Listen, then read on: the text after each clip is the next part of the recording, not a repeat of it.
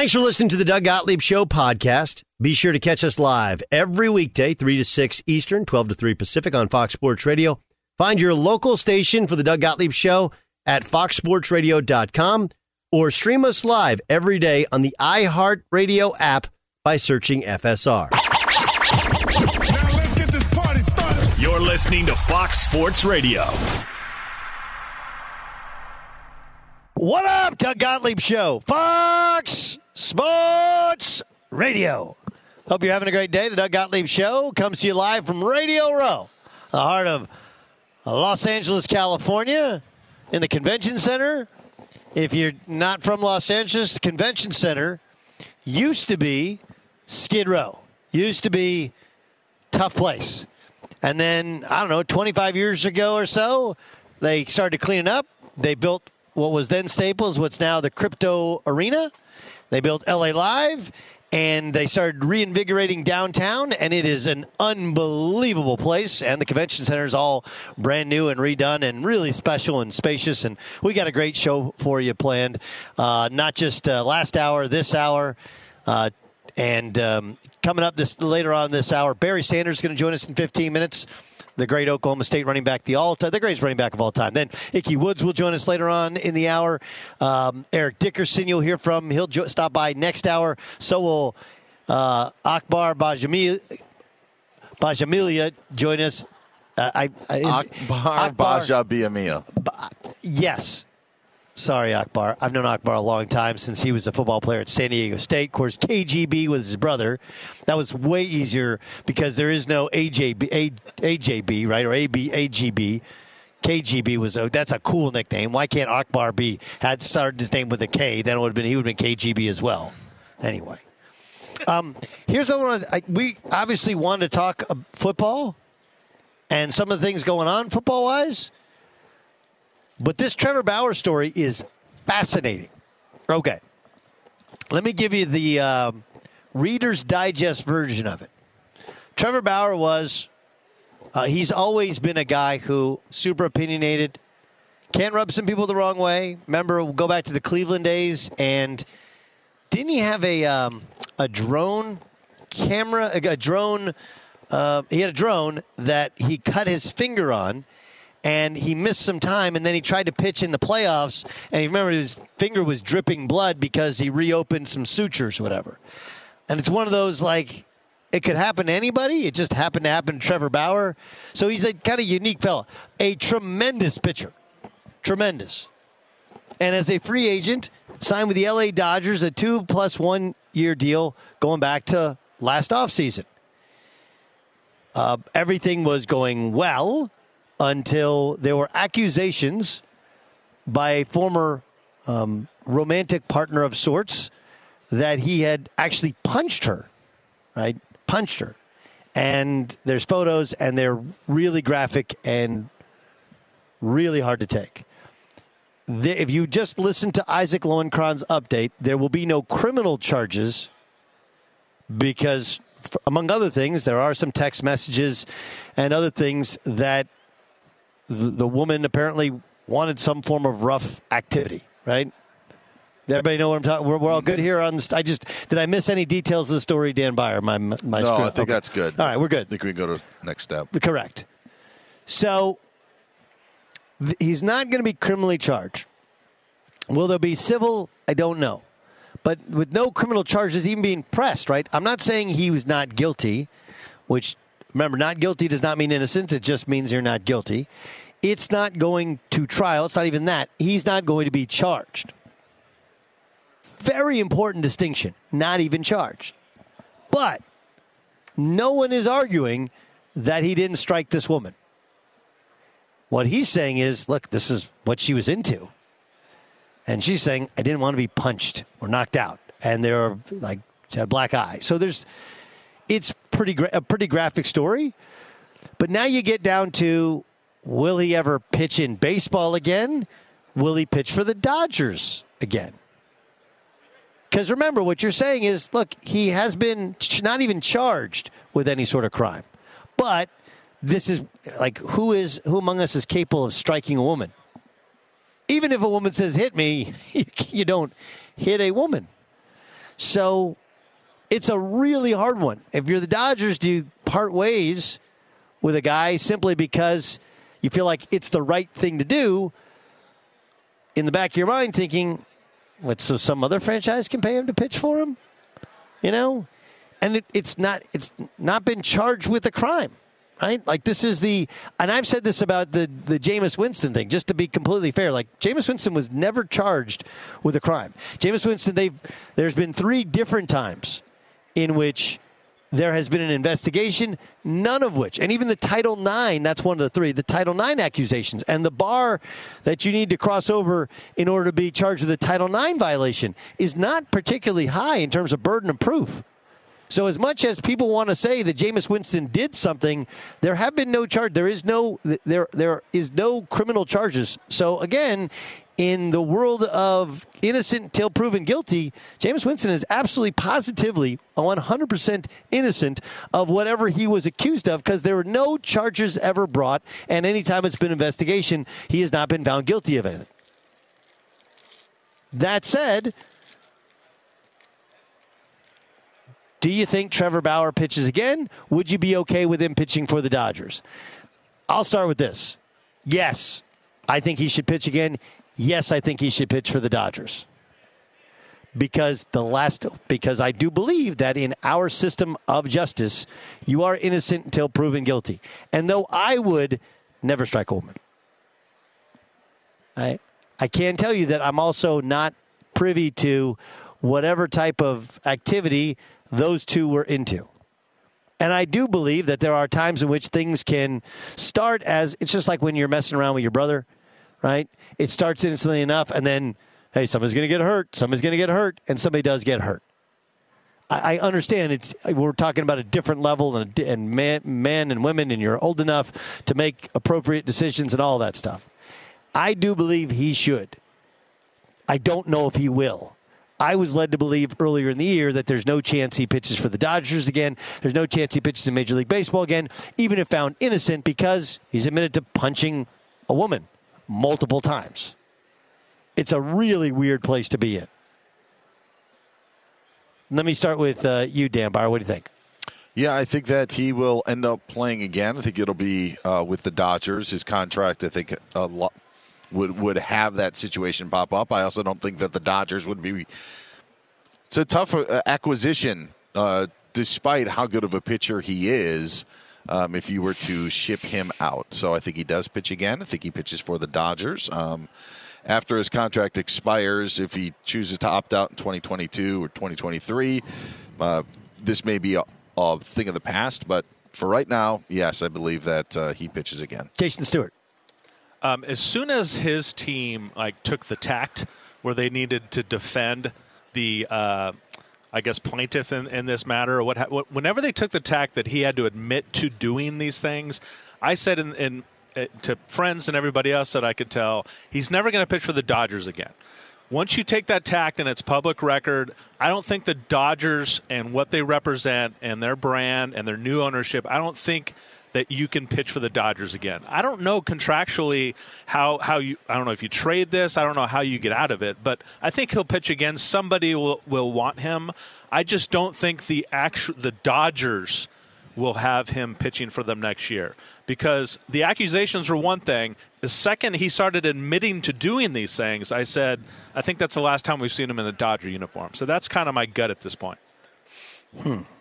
Ramos, come put a headset on. John Ramos has got. Is he have the day off or is he on the clock? Oh, no, he's very much working. No, he's on the clock. We're paying him. So okay. On the air. All right. John Ramos of the John Ramos Show on the Doug Gottlieb Show on Fox Sports Radio. The great part about it is we are all kind of behind the set. John is in front with his back to everyone. You can turn your mic off and walk around if you. Sorry, there you go. I'm not. Slide around. I'm not used to any of this stuff. What so are you talking about? Ramos. What do you mean you're not used to this stuff? You're around this stuff your entire professional life. That's true, but not on this stage. Okay, so yeah. I want to ask you, John, because you're a gigantic Dodger fan. I am. You're also a husband and a father of a little girl. I have 2 little girls as well. And that's, again, these are, and it's one of those things what do I tell you have a conversation with them. You know, you have to have conversation with your kids, but it's still hard to wait. How do I, Dad? Am I supposed to cheer for this guy who punched a woman and admitted to punching a woman? What are you? Trevor Bauer, do you want him to pitch for your Dodgers ever again? I would say no. I don't know what was said earlier here because I was sitting over in the corner, but I would say no. In timeout. Yeah, I had a dunce cap on my head. Nobody puts baby in the corner. John, a little different. I would say no. I believe like his team wasn't happy with him, and nobody like stood up for him or something like that. Like they weren't excited that he would be on the team. So I think if the Dodgers aren't excited by it, then as a fan, I wouldn't be excited by it. So he had his chance. If he's proven not guilty, which I think they're not even coming to charges. Yeah. So I mean, you know, here's the. I will point this out, and I know that Trevor Bauer is a different fella, right? And so I do think that some of that is real in terms of teammates not being totally in. He also hadn't been part of the team for a long time. Like it'd been very. But if we're honest, that thing was toxic. Nobody can come out and go, "Hey, Trevor's my guy," right? You get crucified if early on the investigation when you're asked about it you go like, yeah, Trevor's my guy, great dude, like you just couldn't do it. So I would caution people, well, this guy said this to the media. Athletes say lots of things to the media knowing that they'll just curry favor, you know? So that's it's more to me how you feel if you want him pitching for your team at Chavez Ravine. Well, I would say I would if everything was cleared and everything was okay, but it would be a very fine line. I mean, you know, I don't know. It's hard to say because I think there could be people that would look at you and be like, how can you stand up for something like that?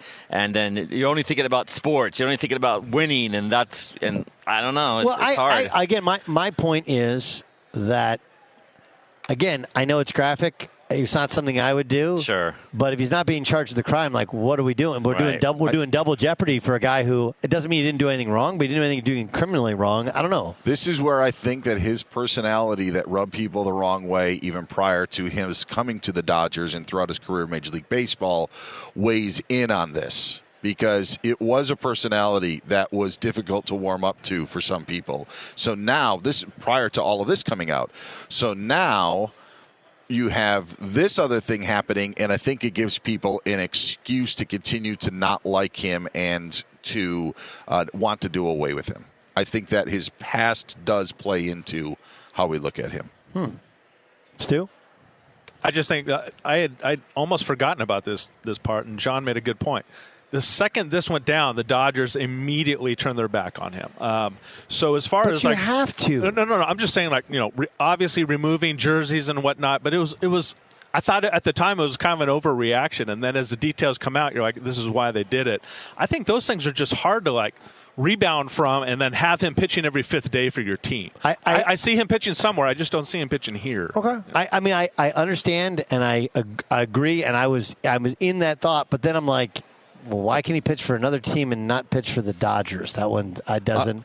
Not sure. How much do you think them not making it to the World Series plays into? Well, it's funny you bring that up. Had the Dodgers not won the World Series 2 years ago, I think he definitely would pitch for the Dodgers.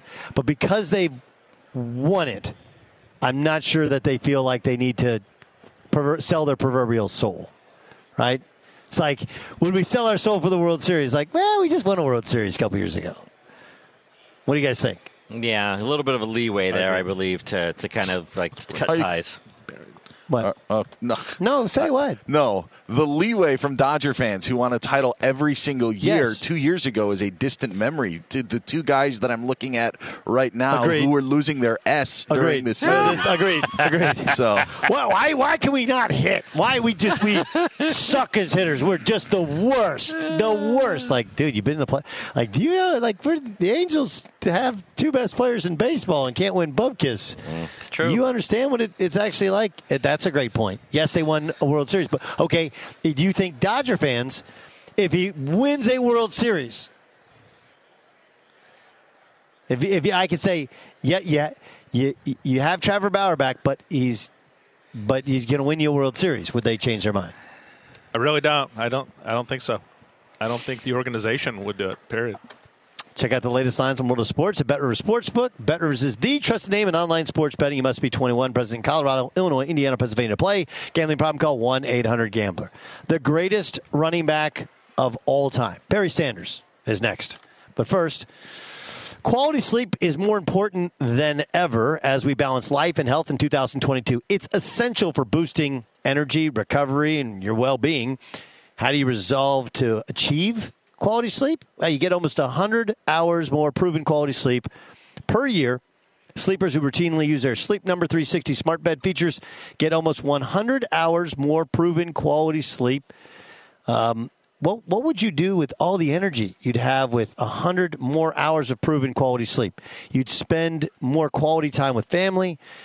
You'd have more time for self-care. You'd volunteer your time maybe for a meaningful charity. Proven quality sleep is life-changing sleep, which starts with Sleep Number adjustability. It's time for Sleep Number's Ultimate Sleep Number event. Save 50% on Sleep Number 360 limited edition smart beds. Plus, special financing for a limited time only at Sleep Number stores or sleepnumber.com/Doug. Subject to credit approval. Minimum monthly payments required.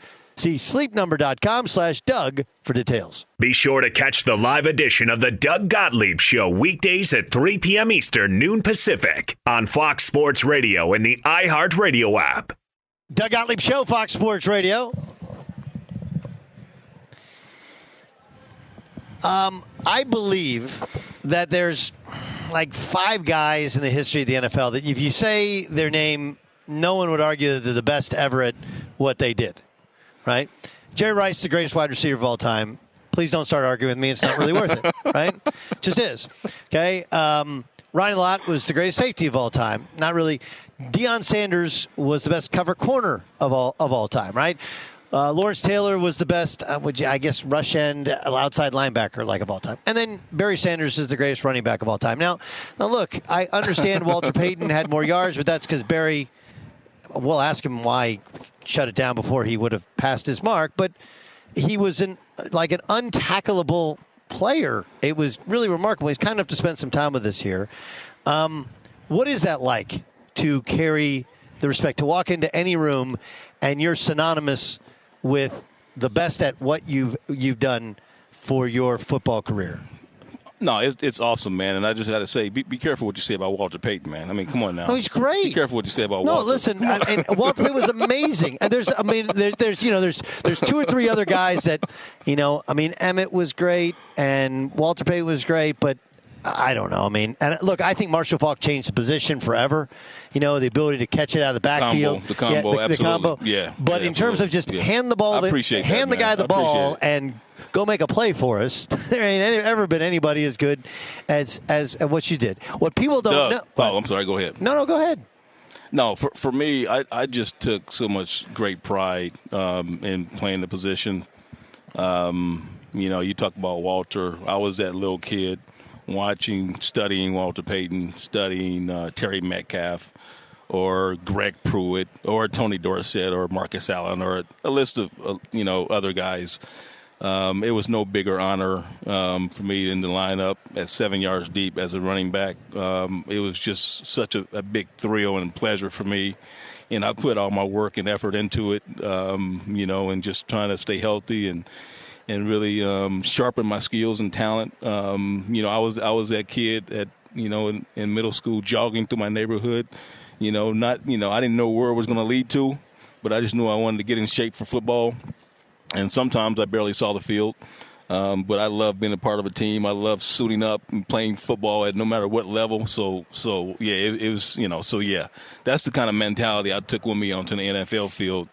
That it was just such great pride and the privilege to play against the best players, and I'm jealous of you, by the way, because my first love is basketball, so you being a college basketball player, I just have to say I'm a little jealous sitting here. All football players, all football players, and you went to the Oklahoma State. You went to Oklahoma State before I did, but all football players want to be basketball players, right? And so most basketball players they don't want to be football players. They want to be like rappers and performers and singers and whatever, right? Everybody wants to be something else. Yeah. Actually, most people want to be basketball players. I just thought I'd mention that. No, and at Oklahoma State, all football players would show up at the Colvin Center, right, in the spring and want to hoop with the basketball players, and you guys were all super athletic. dribble like you're dribbling with your elbows because it's a different stick and ball sport, but all crazy athletic. I thought I was a little different, though, than most football players. We don't have to get into, like, my scouting report as a basketball player.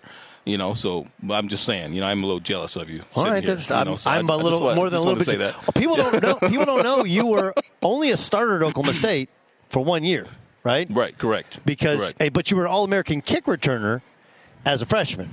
As a sophomore, as a sophomore. Yes. And you're like, who could possibly start ahead of Barry Sanders? Like, they had a guy named Thurman Thomas in the same backfield. That was insane. No, it was. And it was a treat for me because I met Thurman on my recruiting trip. He doesn't remember it, but I remember just talking to him, because the gentleman that showed me around was his suite mate or whatever. So he took me to talk to Thurman. And at that year, he, I think he had some Heisman Trophy votes or whatever. That would have been his sophomore year, I believe, and had a big year. And I was just a high school freshman, and then coming in and being able to, just see how he approached the game every day because we knew that, okay, yeah, this guy's headed to the league, and so I learned a lot from him. He was such a complete player, and he just really seemed more mature, so much more mature than the rest of us,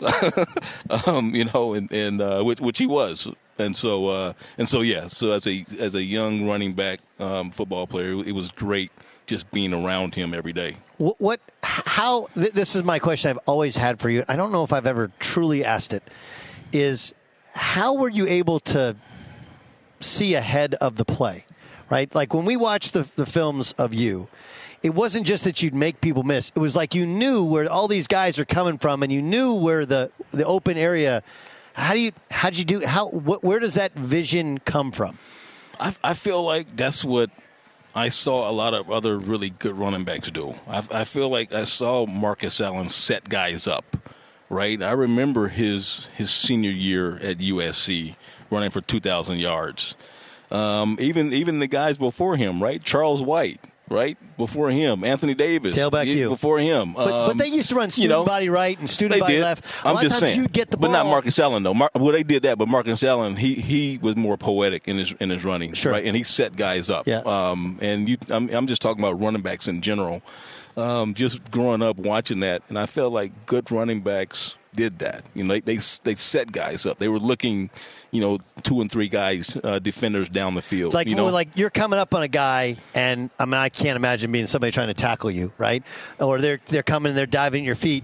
Do you even? I'll just give you the basketball perspective. Is I never worried about the guy who was in front of me.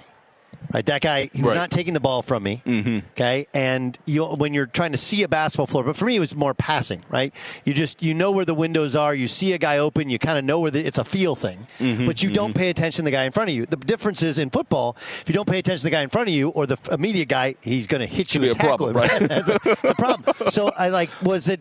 I mean, again, was he just? I'll deal with the next problem. I'm worried about this guy. Then set that guy up to the next guy. All these runs we see, there's multiple guys falling down like almost Keystone Cops things. And I'm just wondering, like, what goes through your mind during those plays? I think for me, it was that awareness of several defensive guys right there, right? It was that awareness. I mean, I knew that I wasn't an Earl Campbell type player. I wasn't just going to get the ball and run through anybody. And so it was setting those guys up. It was that awareness of, the safety, the linebacker, the corner, whatever the case may be, and just being able to react to it. And I think that's really what it is, that awareness to react, and it really anticipation. Yes. As well, and so I think all those things can be added. That's a tough question because, again, I've been enamored and fascinated with running the football since I sat down as a youngster with my dad and watched football, in running backs in particular. So I don't know if it can be taught, And so, I feel like it was always the way that I played the game, and it's certainly something that I watched guys like Terry Metcalf, little squirrely guy, or guys like Joe Washington, I know I'm going back a few years, but little squirrely guys, who were spinning and cutting back, and twisting, and they weren't running over anybody. Who am I thinking? Brian's song. Who am I thinking? Gil Sayers. Yeah, absolutely. I definitely stole a lot of Gil Sayers stuff. So okay, you watch Stafford, and he basically experienced kind of your life as a Detroit Lion for so long, and now he's having success and he's playing in the. Is there any part of you that's like, man, that should have been me? I wish I would have gone. Am I jealous? You're asking me, am I jealous? Yes. Yeah, you say you're jealous of me, which I don't know why you would be jealous of me, right? But of Matt Stafford getting out of Detroit and getting a shot at a team that is all invested in winning, right, as opposed to what you went through it. And it wasn't that they weren't trying. Wayne Fonz had you guys. You made some playoff runs, whatever. But it was different. Right. It's different than Detroit and what the Rams are doing. Is there any part of you that's jealous of Stafford? What I say is, I'm happy. I'm thrilled for him. I think it's a beautiful thing to see Matthew Stafford, in this situation. Such a great situation for him. I don't know if I can compare it. I don't necessarily want to say, LeBron going to Miami. Yeah. Right. But this roster is so stacked, and it's such a great situation for him. And it's funny because, watching him all those years in Detroit. Really hitting his head up against the wall, going up against Green Bay, right? I mean, Aaron Rodgers, he owns that division. Yes. Right? He owns it. And we could never really get past them. And, we had enough battles with Kirk Cousins in Minnesota and even the Bears. But to see, and so the reason I bring that up is because there was always that conversation of, okay, is Matt Stafford, is he more of an Aaron Rodgers or is he more of a Kirk Cousins or who is he? I think this year he's shown who he is. He's shown who he is. You put him in a great situation. The guy has thrived, and so I'm happy for him. It's you look at that roster and what they've been able to do, but obviously he's been able to bring all that together. You retired, and you were about a season and a half away from breaking Walter Payton's all-time rushing mark, right? And I remember when you retired, I felt bad for you just because I felt like you needed to get the credit that you deserved. And sometimes setting that record, even though it might not have mattered to you, to everybody else, it seemed sometimes to matter in how we view you historically. When you shut it down, was there moments in which you thought, I did it too soon? Because you had all your faculties, right? They didn't carry you off your last game, right? Your leg didn't fall off. Like you were healthy. You were. I'm good. What was that like in terms of how long it took before you really said, I'm done, and I'm happy I did it? Well, it was a really tough thing to walk away from and to make that decision at that time. I knew that just in my mind and in my heart that I was done with the game, but I still loved it, but just not enough to continue to be a player on a daily basis. And how long did it take? I mean, I don't know. I feel it. Maybe I'm still getting over it, Doug. I don't know. Yeah. I mean, because I know I had. Tell me if I'm wrong, but you were ahead. Like Tom Brady has this whole TB method, but for people who didn't, you ate right. You took care of yourself. You were ahead of, in terms of nutrition and things, ahead of the curve in terms of how much you dedicated to yourself, to your craft while you're playing. Is that fair? That is fair. Yes, absolutely. That is fair. And that's something I learned just as I became an older player, that, you definitely have to take care of your body, especially me being a runner. Yes. I realized that, you can go in there and lift all the weights and do all these things. But for me, I needed to be elusive, fast, and be able to run for a long time. And to do that, just, I just couldn't, I couldn't have just any habits. So what you're saying is you're still not totally over it, right? No, I mean, but to answer your question, how long did it take? I will always miss football, right? And it was, I realized that I'm never going to find something like being in the NFL, and I guess that's the way that I look at it and, maybe kind of deal with it. And I had, so many fantastic memories, amazing memories, that I've been able to take with me. And so I think for me, that's kind of the medicine, the thing that allows me to really be able to go on. And I realized that, hey, look, man, I mean, this was a very unique, special time. I gave it my all for those 10 years. And after that, I was done, and I really don't have any regrets as far as that. But I still love the game, and it's great to think back on those things that I could do at the age of 25, and so. But yeah, so I can't complain about that. Okay, how about this one? Barry Sanders joining us on the Doug Gottlieb Show on Fox Sports Radio. when you were in the league, we mentioned Walter Payton. Your team was synonymous with your running back. The running back was the franchise player, right?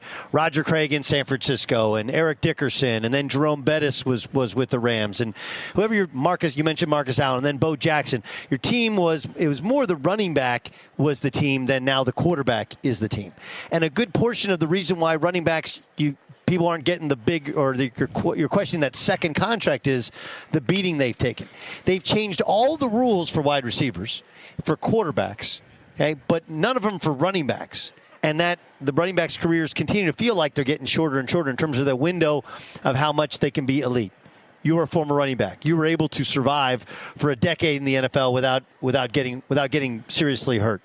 If you were in charge, or somebody said, Barry, what can we do so that we can elongate some of these windows of the top running backs' careers? Can you think of anything? I don't know that I can think of something that could extend the careers of the running backs. I do think that there's still some really good running backs in the game that are difference makers on offense, that are the most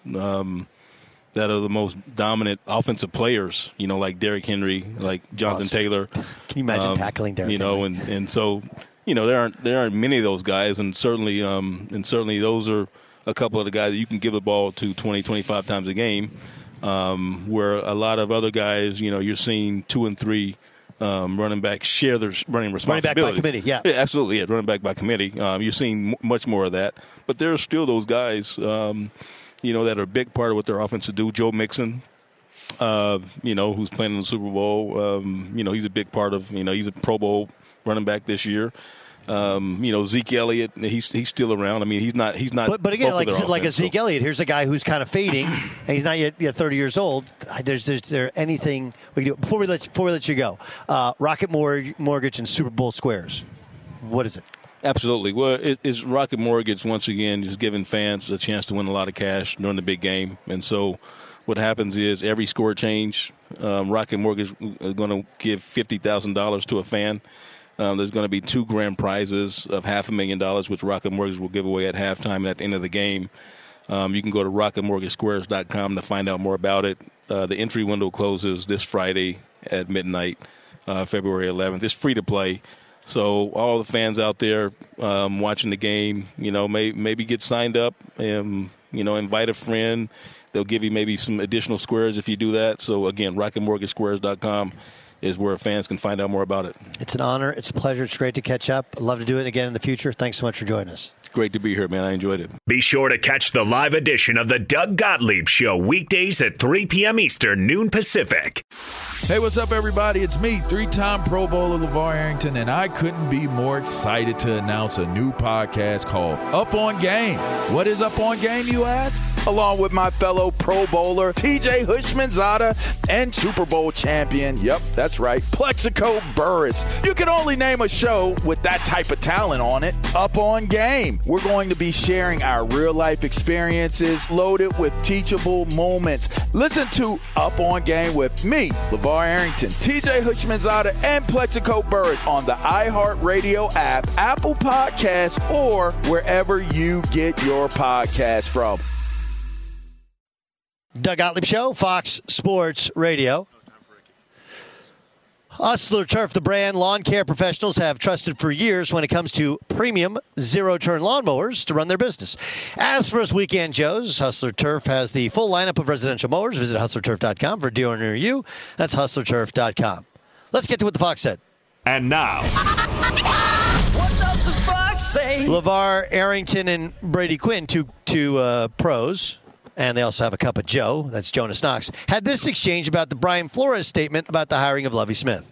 Are you downplaying what your whole representation of your legal case is? Are you downplaying that with another minority hire, with another person that's a minority? How does that work? Yeah. That seems ass backwards. Call me crazy. But that sounds ass backwards that you're saying I was better than this other minority coach that just was hired. I want to say congratulations. You're progressing, or giving other black coaches an opportunity, other minority coaches an opportunity. But if I wasn't in this lawsuit, they would have hired me over you, another black man. Yeah. Okay. I mean, is that the interpretation here? Yeah. I mean, I think this is how it comes off to me. Is they're almost taking credit for the fact that Lovie Smith was hired because without the lawsuit, it would have been Josh McCown, which look, John McClain put out there. And so I'll just say this, even if they're right, even if the motivation behind hiring Lovie Smith was the lawsuit kind of pushed them to go in a different direction, you gotta stop taking credit for it. This is the statement that they're talking about. This is from Brian Flores' attorney. Mr. Flores is happy to hear the Texans have hired black head coach Lovie Smith, as Mr. Flores' goal in bringing the case is to provide real opportunities for black and minority coaches to be considered for coaching in executive positions within the NFL. However, we would be remiss if not to mention that Mr. Flores was one of 3 finalists for the Texans head coaching position. After a great interview and mutual interest, it is obvious the only reason Mr. Flores was not selected was his decision to stand up against racial inequality across the NFL.